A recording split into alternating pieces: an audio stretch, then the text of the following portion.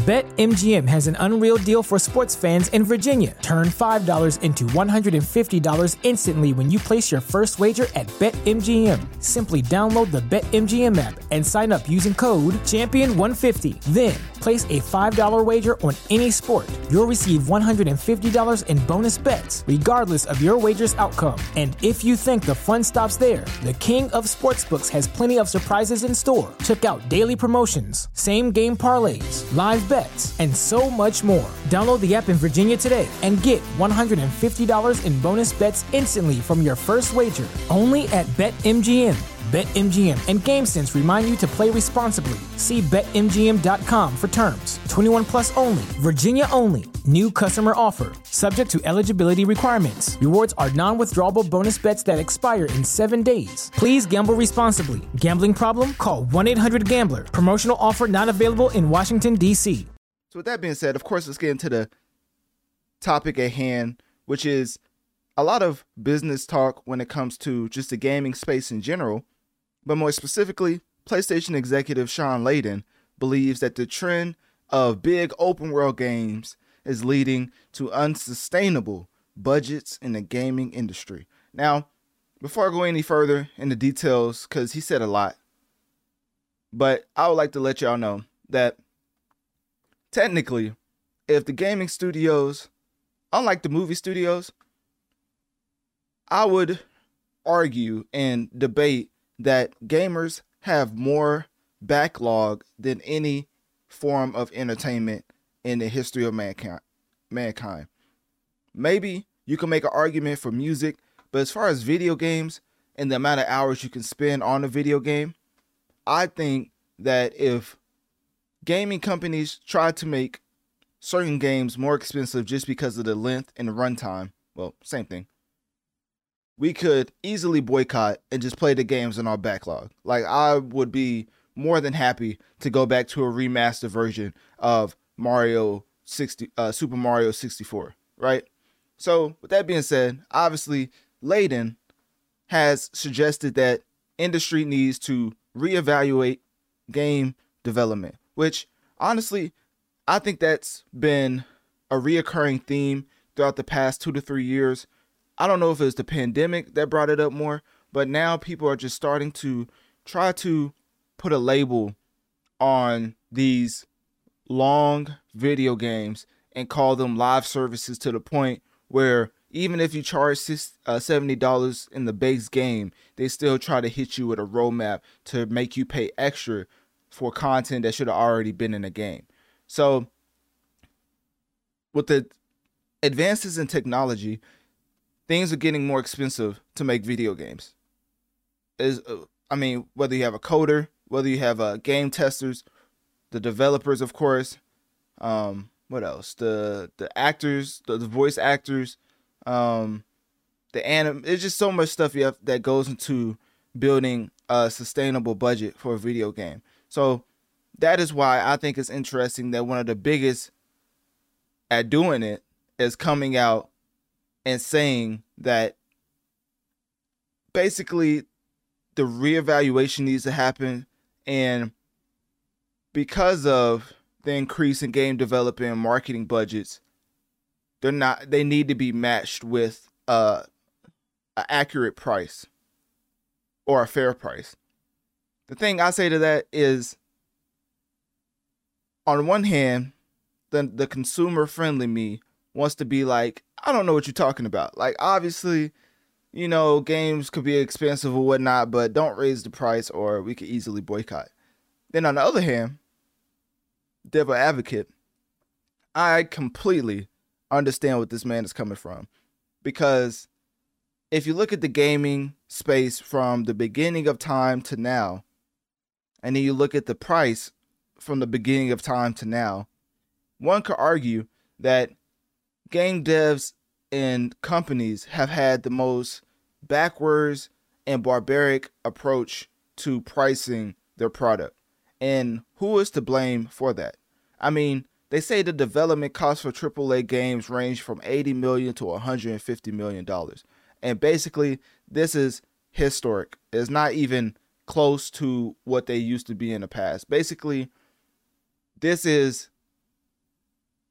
at a point where they're reaching new heights when it comes to AAA game development. So since development cost is what it is, I think they need to try to make it back some type of way, right? So the devil advocate take would be that obviously it makes sense to increase the price because the product is obviously increasing. Gaming industry is the only space where you can increase the product and then the price stays the same for over half a decade to a decade now. And I mean, they literally just raised the original game price from $60 to $70. And I think back in the day when Game Exchange, I think that's the right story. Game Exchange, GameStop, things of that nature. I think even Blockbuster, well, that's when you rented games. So yeah, like Game Exchange, GameStop, those are the only places to where the price in games fluctuated based on the popularity. I don't know when it started, and I was just listening to somebody cover the industry for a while. He was going over this point. So it's not my own, but this is how he framed it. He basically said it was a certain game that happened to where all games started to be priced at $60, but it didn't used to be that way. It used to be whatever the developers thought was a fair price for the product they was putting out. So I blame the gaming industry. I blame the game devs, and I attribute to the W to gamers. I mean, it's okay to just say that, hey, maybe the consumer won and we just need to reevaluate, which is basically what Sean Layden is saying. He's saying that these development costs for games are getting exponentially larger, and we got to see some type of return on our investment. And basically also, which is very interesting being as a PlayStation executive, suggested that game developers focus on shorter games with tighter, more compelling content to control cost and maintain retail prices. What does that scream to me? They trying to cut back on the content. I mean, if Spider-Man 2 wasn't a inclination, a picture perfect layout of what PlayStation is trying to do, then I don't know what is. They literally, and I have no way to scientifically prove this. I don't know this as a fact, but I believe that Insomniac was told by the higher ups that whatever the runtime is and the full game price has to correlate, right? We can't have 50 hours of playtime with a $70 price tag. Basically, we got to cap it at some point, which is why I think Spider-Man 2 ended up being literally around the same runtime as Spider-Man PS4. So I don't think it's a coincidence that the executive of PlayStation literally came out to say that other developers should focus on shorter games with more compelling content to control costs and maintain retail prices. And this reminds me of when Rockstar's, I don't know if it was CEO, it was somebody during the earnings call, said that he would suggest certain, he didn't suggest a pay per hour, but basically he looked at other industries, because if you look at it from a entertainment standpoint, streaming services are subscription based, and you get a lot of content from that. ESPN, well, any type of sports platform is subscription based. Things of that nature. That's basically where he was coming from. I don't know where the pay for per hour came from, but basically he was talking about a subscription model. And who's implementing a model that I think is gonna be here for the long run? Xbox with the Game Pass, which is a subscription model. So I think when you get into how the future of gaming is going to look, I don't even see us having an actual console in the next 5 to 10 years. I think it's going to be a cloud service where we download games, similar to Steam. You download games, you download it, you play it, and then it just stays in your backlog. But as far as physical consoles, I think it's going to be a thing of the past, simply for the fact that I think the subscription model is the way to go for gaming. I mean, if they are going to keep complaining about budgets being way more than the return on investment, then they're going to try to find some way to counteract that, which is a subscription model, I think. So Xbox is obviously ahead of the game with that. So it's super ironic and I think cause and effect that the former PlayStation executive is coming out to say this. Usually if it was just some random gaming insider, I wouldn't cover it. But him being the former executive of PlayStation probably means that he knows a little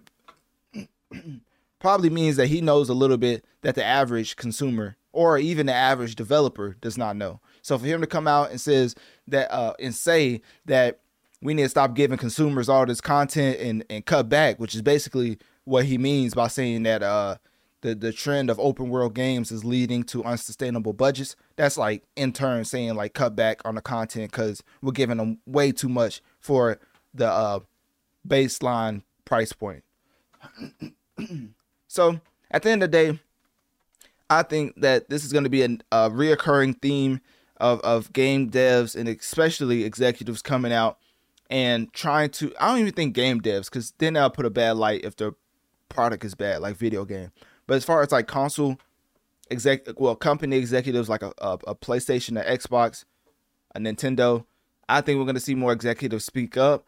And then I think we're going to see some obvious ripoffs of the Game Pass. I mean, PlayStation's already trying to do it, but for some reason it's not as popular. But hey, I don't know why, but for some reason it's not as popular. So in the long run, in short, in my solution to what Sean Layden is saying, I just think if he's so focused on runtime compared to price point, they should just do a subscription model.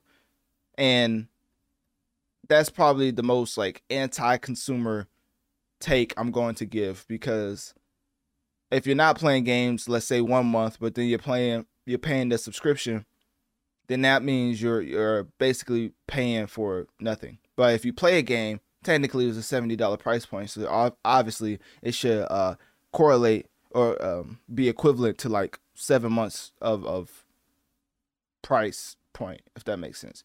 So yeah, that's all I have. So the biggest thing you need to know is that PlayStation is serious about cutting back on the content and not really trying to give you more than what you're actually quote unquote paying for.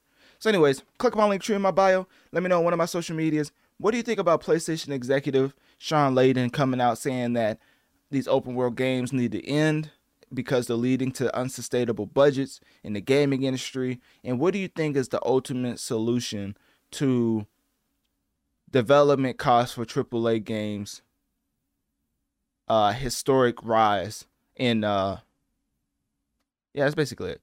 What do you think about the development costs for AAA games, historic rise, and breaking all type of records for development budgets?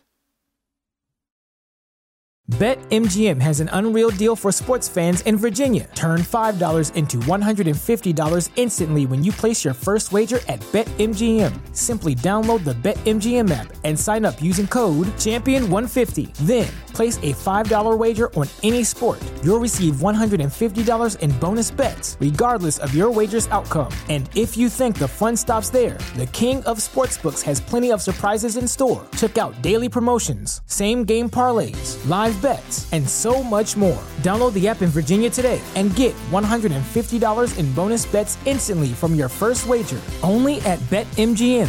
BetMGM and GameSense remind you to play responsibly. See BetMGM.com for terms. 21 plus only. Virginia only. New customer offer. Subject to eligibility requirements. Rewards are non-withdrawable bonus bets that expire in 7 days. Please gamble responsibly. Gambling problem? Call 1-800-GAMBLER. Promotional offer not available in Washington, D.C.